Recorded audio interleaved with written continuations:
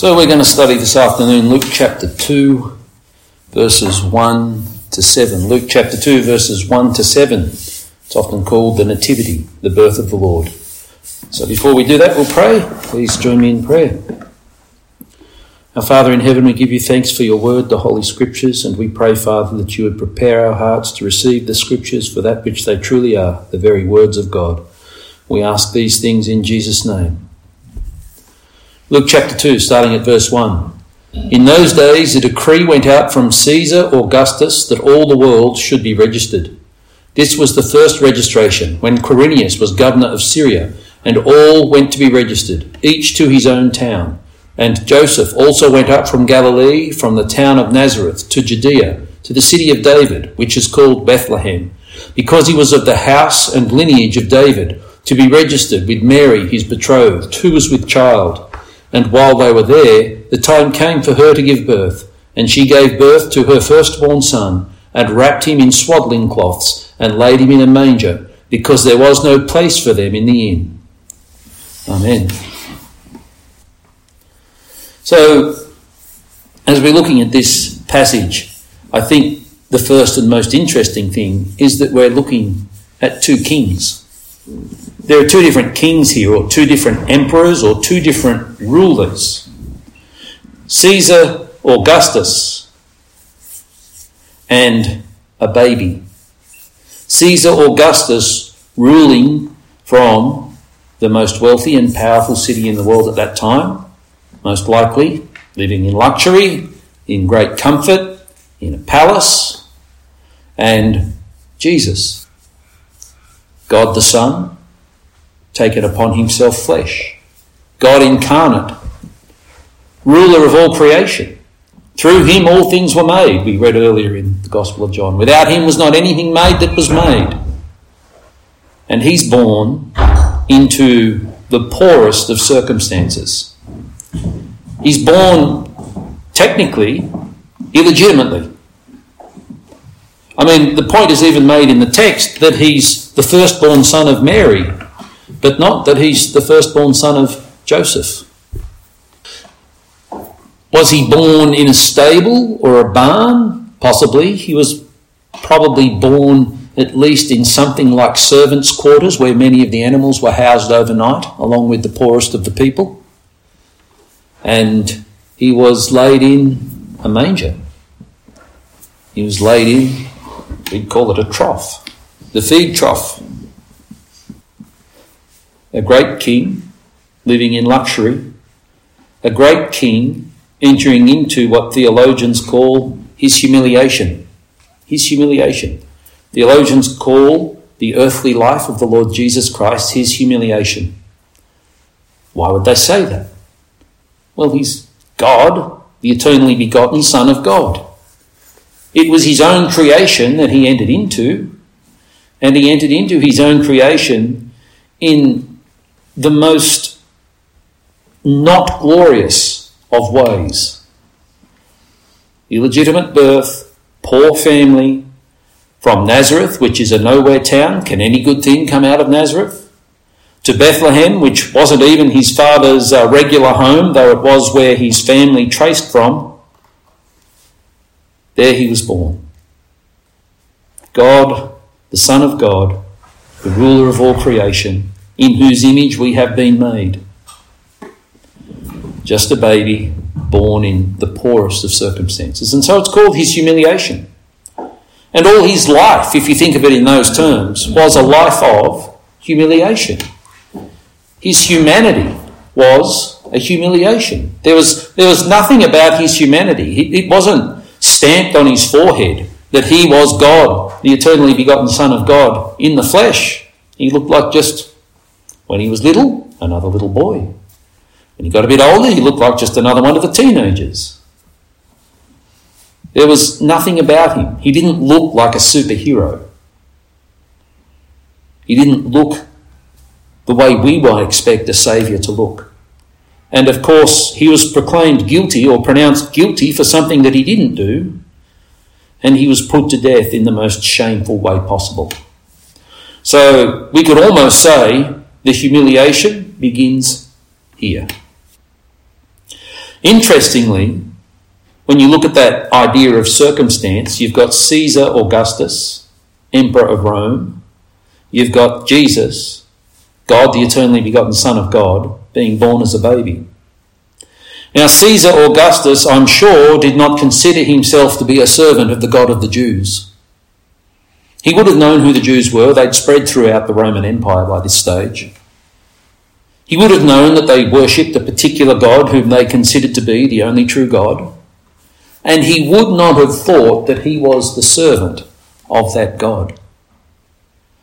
But we know from hundreds of years before, and we read in Micah chapter 5 verse 2, "But you, O Bethlehem Ephratah, who are too little to be among the clans of Judah, from you shall come forth for me one who is to be ruler in Israel, whose coming forth is from of old, from ancient days."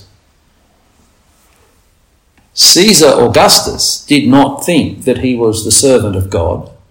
He did not consider himself to be the servant of this baby about whom he knew nothing. Yet God used him to arrange the circumstances for the birth of that baby, which God had said would be done in this way, in this certain place, the city of Bethlehem. It wasn't in his heart. He was doing whatever he wanted. Caesar Augustus, as far as he was concerned, was no man's servant. And in all honesty, he probably thought that he was no God's servant. As the Emperor of Rome, he took titles unto himself that no Jew would ever have been willing to speak, because they would have felt that those titles were blasphemous. He literally, one of his titles was Divine Saviour. And he was considered to be a son of the gods. He felt that he was doing whatsoever he pleased. He felt that he was ruling Rome and the Roman Empire. He felt that it was fair enough for him to take a census of all the world for the purposes of taxation, doing whatsoever he wanted. But he was serving this baby. He was arranging circumstances for the arrival of this baby. Even Jesus in the flesh, a baby, genuine baby, was not born speaking Hebrew and Greek, and he was not born reading the scriptures. He was born a baby. He had to be cared for by his mother. He had to be breastfed like a baby, etc., etc. All of those normal human things had to happen to Jesus, had to be done for Jesus, like any other baby that we would bring into the world. Caesar Augustus served that baby. Caesar Augustus was caused to do things to arrange for the arrival of that baby.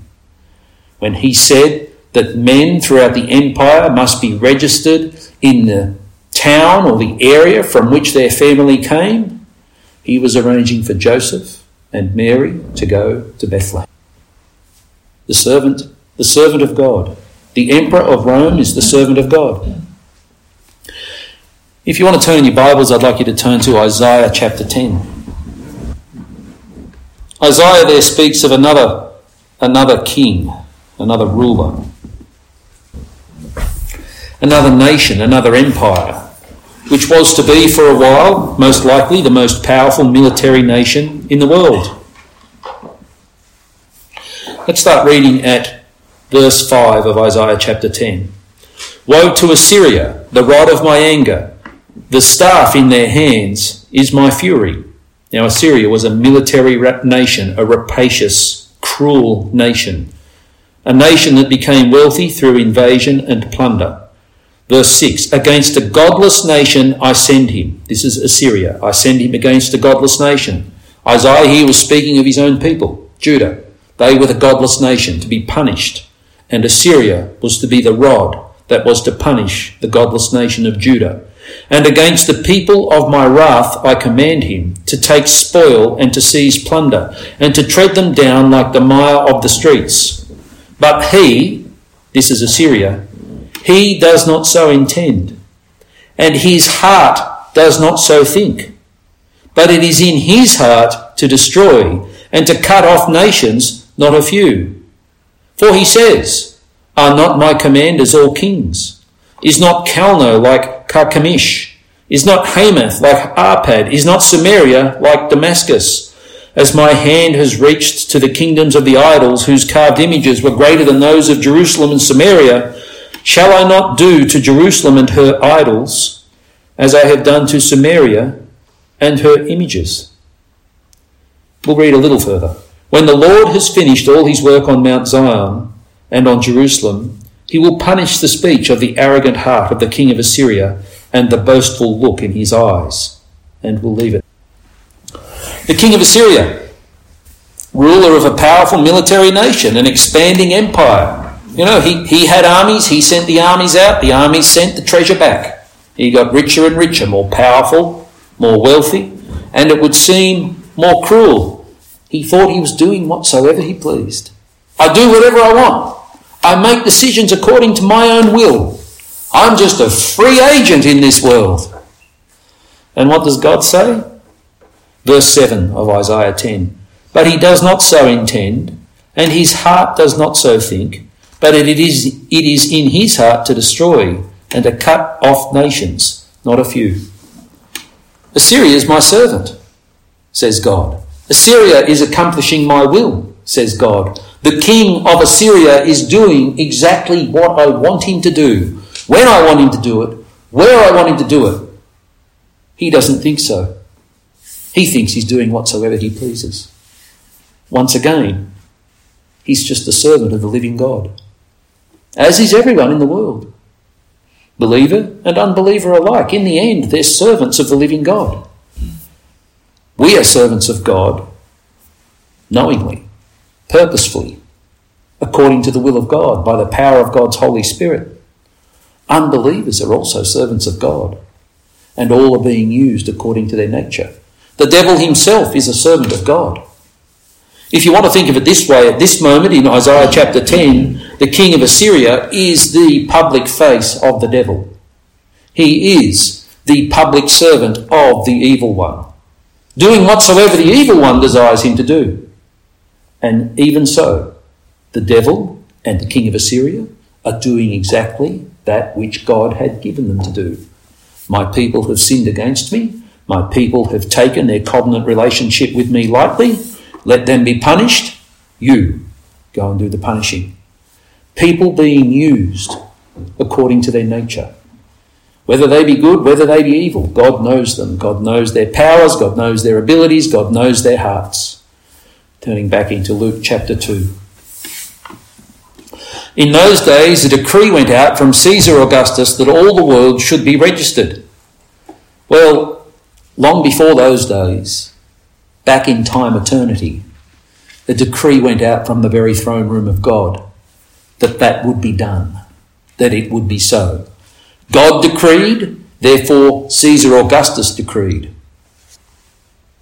This was, reading on at verse 2, this was the first registration when Quirinius was governor of Syria, and all went to be registered, each to his own town. Now, you know, I can assure you, as I read and as I prepared, I can tell you that this phrase, this was the first registration when Quirinius was governor of Syria, to the scholars and to the commentators, this is like grist for the mill. You know, this is the kind of thing that they love to get onto and argue about, and they can have all their scholarly debates. When was this? Was Quirinius really the governor? Blah, blah, blah, blah, blah. I was thinking about it and thinking, you know, in 500 years' time, if someone found an email that I might have sent to Joel, for example, and the email said, well, wasn't it different the way we handled the first lockdown compared to the second lockdown? The scholarly debate awakens. What's a lockdown? Why did they have a lockdown? What do they mean, lockdown? What year was that? Have we found any other record of a lockdown? Do we know when the lockdown occurred? Was there even a lockdown? Was he making it up? Etc., etc. That's the situation here. All right, Caesar decreed that a census would be taken. As far as I'm concerned, what Luke has written is correct. This was the first registration. Obviously then, there were others. This was the first registration when Quirinius was governor of Syria. Notice Luke attaches this to history, to real time. So we've gone from eternity past, before even the creation of the earth, God decrees that the Son would take upon himself flesh and be born at a particular place and at a particular time. Because God has decreed it, we come to a particular point in time. Caesar Augustus, the emperor of the most powerful empire in the world at that moment, decrees that everyone must return to the place of their birth.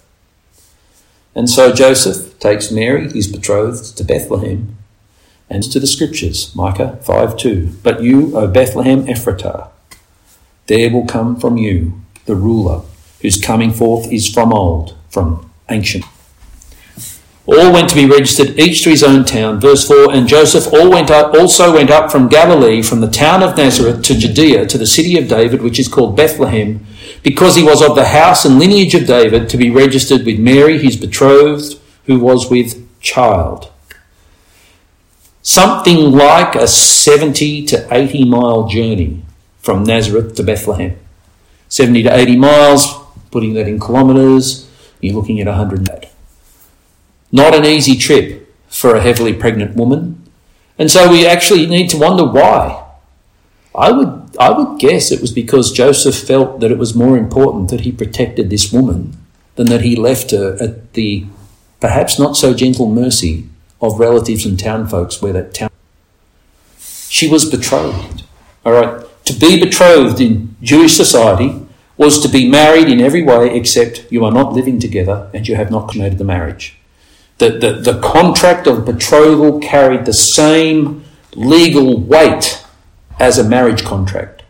And to break off a betrothal required a divorce, a genuine divorce, recognised by the elders of your town, by your family. And Mary was pregnant. Now Joseph himself, if we just turn quickly to Matthew chapter 1,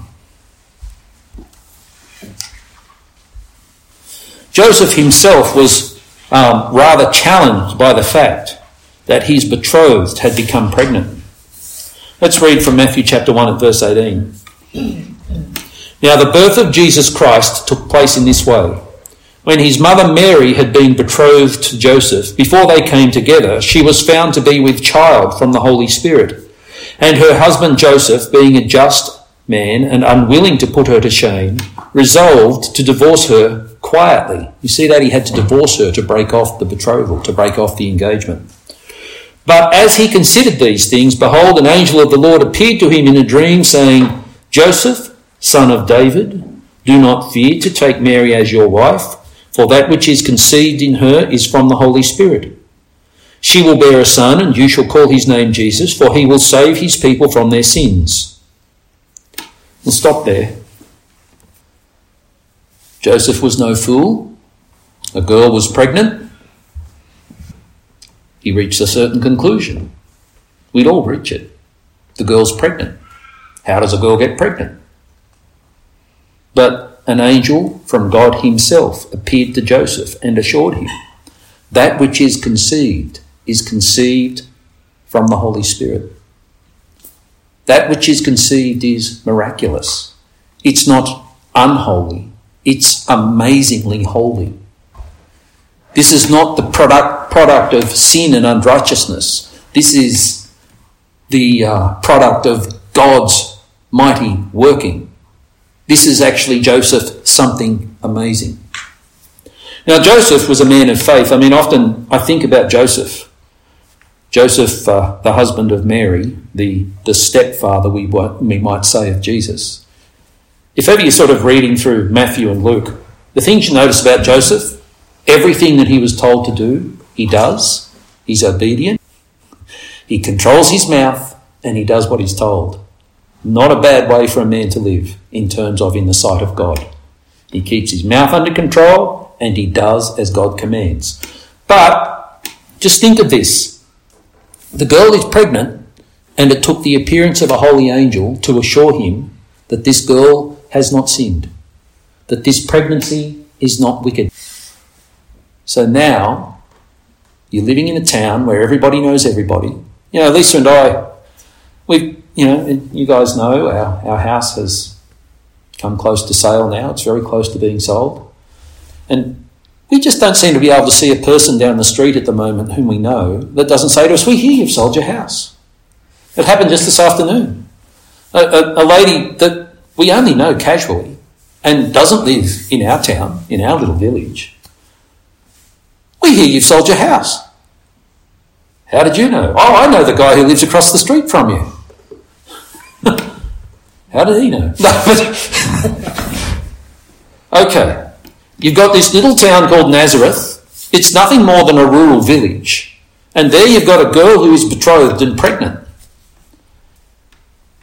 The betrothed husband needed a vision from the Lord to assure him not to respond to this in the way that the world would expect you to respond. You would be expected to divorce this girl and accuse her of unfaithfulness. He needed a vision from an angel. He needed the Lord himself to intervene to convince him of that which ought to be done. And he's a faithful man.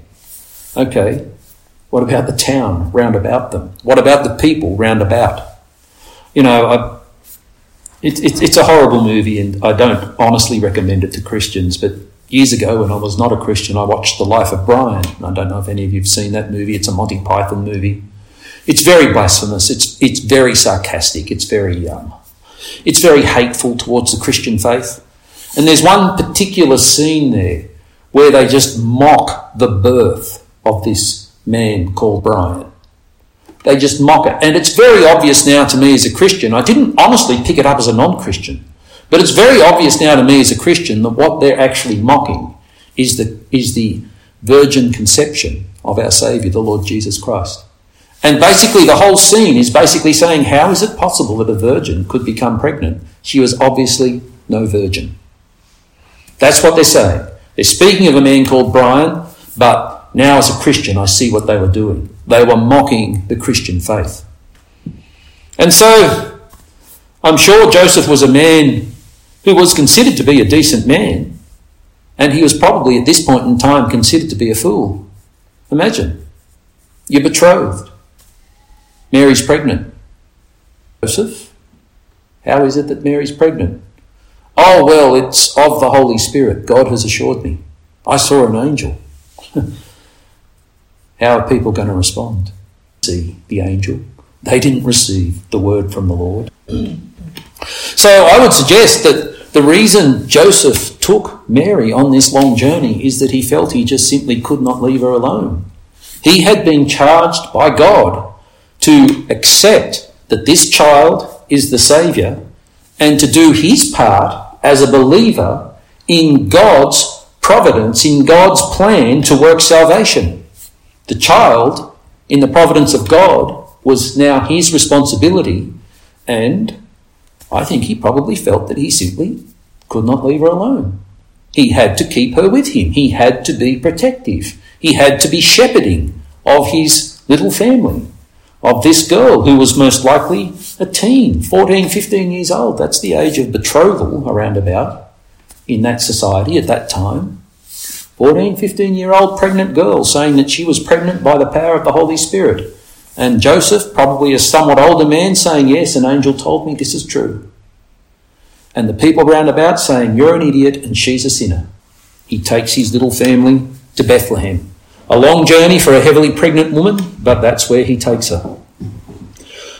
Notice that Luke tells us back in Luke chapter 2 and in verse 4, because he was of the house and lineage of David.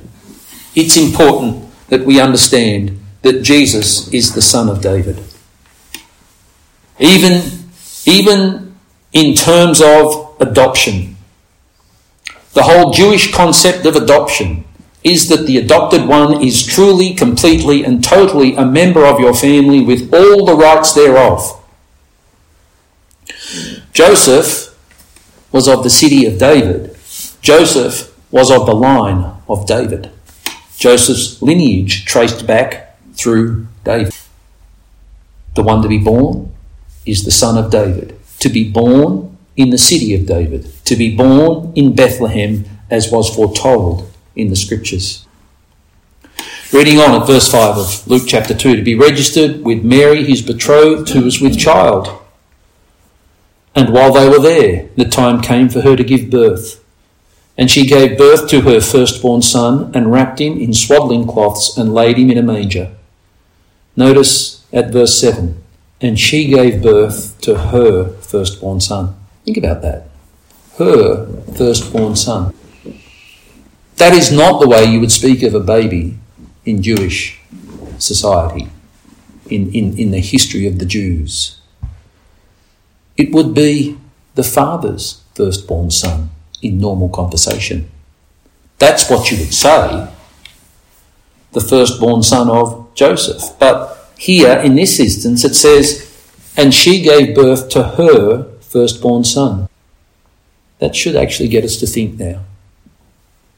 What was the first promise of salvation? What's the first gospel promise? Where was it made? Where was the first specific promise of salvation made? And how was it spoken of? What was spoken of? Turn back to Genesis chapter 3 for a moment. So the sin has happened and God has come into the garden and is judging. We pick it up at Genesis chapter 3 verse 14. The Lord God said to the serpent, because you have done this, cursed are you above all livestock and above all beasts of the field. On your belly you shall go, and dust you shall eat all the days of your life. I will put enmity between you and the woman, and between your offspring and her offspring. And I think your Bibles might say your seed and her seed. I will put enmity between your seed and her seed. He shall bruise your head, and you shall bruise his heel. Her seed. A woman's seed. The Saviour promised was to be the seed of the woman. The offspring of a woman. Turn back to the Gospel of Luke chapter. And she gave birth to her firstborn son, and wrapped him in swaddling cloths, and laid him in a manger. Now I'm just going to turn to the book of Galatians chapter 4. Starting at verse 1 of Galatians chapter 4. I mean that the heir, as long as he is a child, is no different from a slave, though he is the owner of everything. But he is under guardians and managers until the date set by his father. In the same way, we also, when we were children, were enslaved to the elementary principles of the world. But when the fullness of time had come, God sent forth his Son, born of woman, born under the law, to redeem those who were under the law, so that we might receive adoption as sons. And because you are sons, God has sent the Spirit of his Son into our hearts, crying, Abba, Father. So you are no longer a slave, but a son. And if a son, then an heir through God. Verse 4. But when the fullness of time had come, God sent forth his Son, born of woman, born under the law. Looking at Luke chapter 2. Mary, his betrothed, who was with child, and while they were there, the time came for her to give birth, and she gave birth to her firstborn son, and wrapped him in swaddling cloths, and laid him in a manger. He's not Joseph's son. He's not the seed of any man. Oh, he's truly the seed of the woman. He's truly a man. His humanity is true humanity. He was born of a woman like any other man is born. His skin was skin. His blood type, we have no idea what it was, but it was blood like yours and mine. Cut the skin, the blood runs out. Of the woman. Born of the woman. God sent forth his Son, born of woman.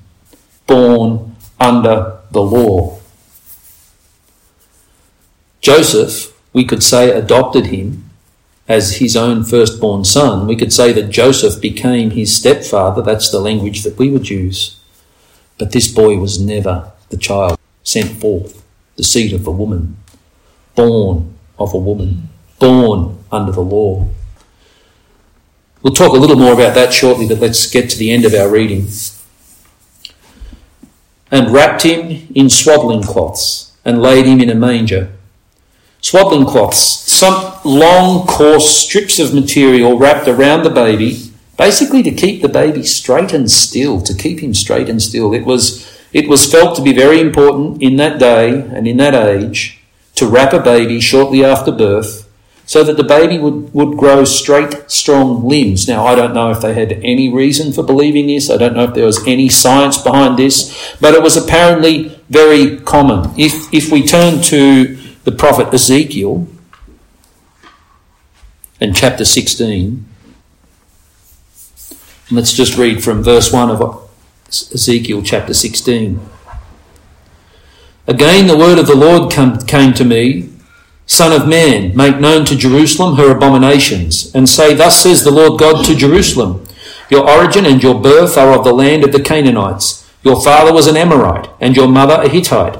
And as for your birth, on the day you were born, your cord was not cut, nor were you washed with water to cleanse you, nor rubbed with salt, nor wrapped in swaddling cloths. No, I pitied you, do any of these things to you out of compassion for you, but you were cast out on the open field, for you were abhorred, and on the day that you were born, for you were abhorred on the day that you were born. So when Ezekiel prophesied something like 500 years before the birth of Jesus, it was obviously common practice in that society, in that nation, to wrap a baby in swaddling cloths. It was felt to be important. As I said, they believed that the baby's bones would grow strong, straight, and true. So Mary cares for this baby as any Jewish mother would care for the baby. Mary cares for him as a mother. He was laid in a manger, as we've said, most likely something like a feed trough. That's the phrase we would use, because there was no place for them in the inn. Now, do I feel that they were rejected from the inn for any particular purpose? The answer probably is no. The town would have just been as busy as. There was a census going on. There would have been government officials in all sorts of various places. There were people returning to their home region. You know, if a family of 6 young men, and those young men grow up and most of them move off to other places and take up their work and whatever, wherever they go, but they're all told to come back to Bethlehem, well, maybe they all bring more than one person back. Wives, children. The town was just packed. You know, there's an engineering project going on around our district at the moment, and Coomer's packed. All the shops, you know, today there were queues out the door of most of the places we saw. There was no place for them in the inn. It just strikes me. We can make the mistake of thinking that if something is according to the will of God, it must always run without hitch. It must always run smoothly. One thing leads to another. One thing must lead to another. All the doors must be open. And considering the things that Lisa and I have going on in our lives at the moment, I'm warning us ourselves that everything must appear to be pre-organised, that everything must appear to be arranged the way we would arrange it. I mean, if we were arranging the birth of a special baby, we'd book time at the hospital. If we were arranging the birth of a special baby, we'd make sure that she was at that hospital at the right time, in the best care, etc., etc. Sometimes we assume wrongly when we think that way. God's plan and God's providence does not always look to us the way we think it should look. Pardon me. The problems that we have and the troubles that we face in our life, they're no indication that God's hand is not upon us. Absolutely no indication that things are not happening according to the will of God. We think, as I said, that everything should run smoothly, that everything should run according to our plans, that everything should happen the way we think it should happen. We think that this is evidence of the providence of God, but everything comes under the providence of God. And there was no more important thing that has ever happened in history, except perhaps for the crucifixion of the same person, than the incarnation of the Lord Jesus. And this, says Jesus, was promised from Genesis through to Malachi, is the way we would say it. From the beginning to the end of what were at that moment the Scriptures. This was promised from before time began. This was promised. You know, God wasn't making up a new thing when he spoke in the garden and said that the seed of the woman would bruise or crush the head of the serpent. That had been his plan from before time began. We imagine that if everything's happening according to God's will, nothing's going wrong. Sometimes things are going wrong, and that is also God's will. At least wrong in our eyes. Wrong in the way we think things should go. Never wrong in God's plan. Never. The troubles, the hassles, the issues that we face, the struggles, these are all in and under the providence of God. There was no more promised birth than the promise of the birth of our Saviour, the Lord Jesus. And this is the way it happened. And you might think that everything went wrong. He had to get this poor pregnant girl. He dragged her 70 miles through the wilderness to this little town, which was jam-packed because there was a census. They couldn't stay in a decent place. They couldn't stay in a place where there would be care. They were lonely. They were in very poor quarters, either something like a stable or something like the quarters of the poorest of the poor servants who shared their quarters with animals that were to be housed overnight. Surely that can't be right. Answer, surely it is. Surely it is. Surely this is according to the foreordained plan of our God. The amazing thing is that we're so blessed that we actually face so few struggles and issues in our life. We're so blessed that we actually face so few things so few hurdles and barriers to overcome. God is gracious and merciful. God treats us better than we deserve. And even when things happen that are tough, it's still according to the plan and the providence of God. You know, Jesus was conceived in the power of the Holy Spirit. In and by the power of the Holy Spirit. Where there was no life, God, by the power of his Holy Spirit, gave life. What would we be if God had not given life to us? You know, our hearts, we were alive in the biological sense, but we were dying. And in the spiritual sense, we were dead. The wages of sin are death. But God gave us life. By the power of his Holy Spirit, we've been born again. The seed, which is the word of God, abides in us. There are all sorts of phrases describing this thing in the New Testament. We were circumcised in the heart. We were made living. We've been blessed with life.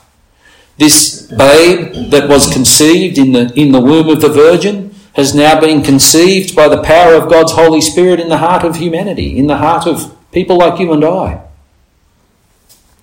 And he wasn't born into perfect and wonderful circumstances.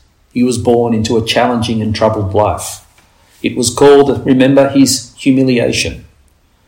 So I think what we should get from this is that we ourselves, as the children of the Lord Jesus Christ, as the children of the living God, as the younger brethren of Jesus, our older brother in whose image we are being remade, we should not expect that our life runs just so. Everything happens just perfectly. That it's always just easy. And you know the circumstances of our lives.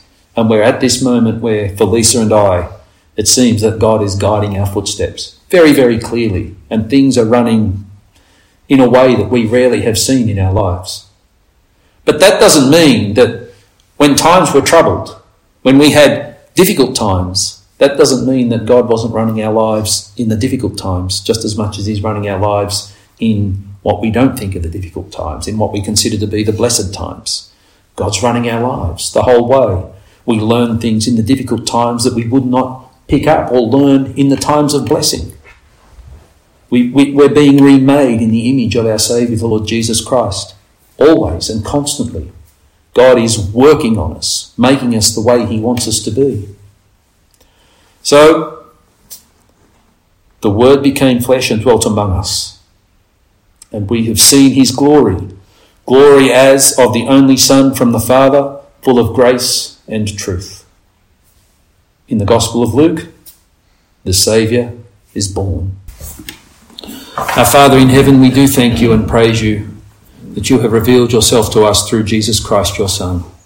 We thank you, Father, that you gave your only begotten Son, that whosoever believes in him should not perish but have eternal life.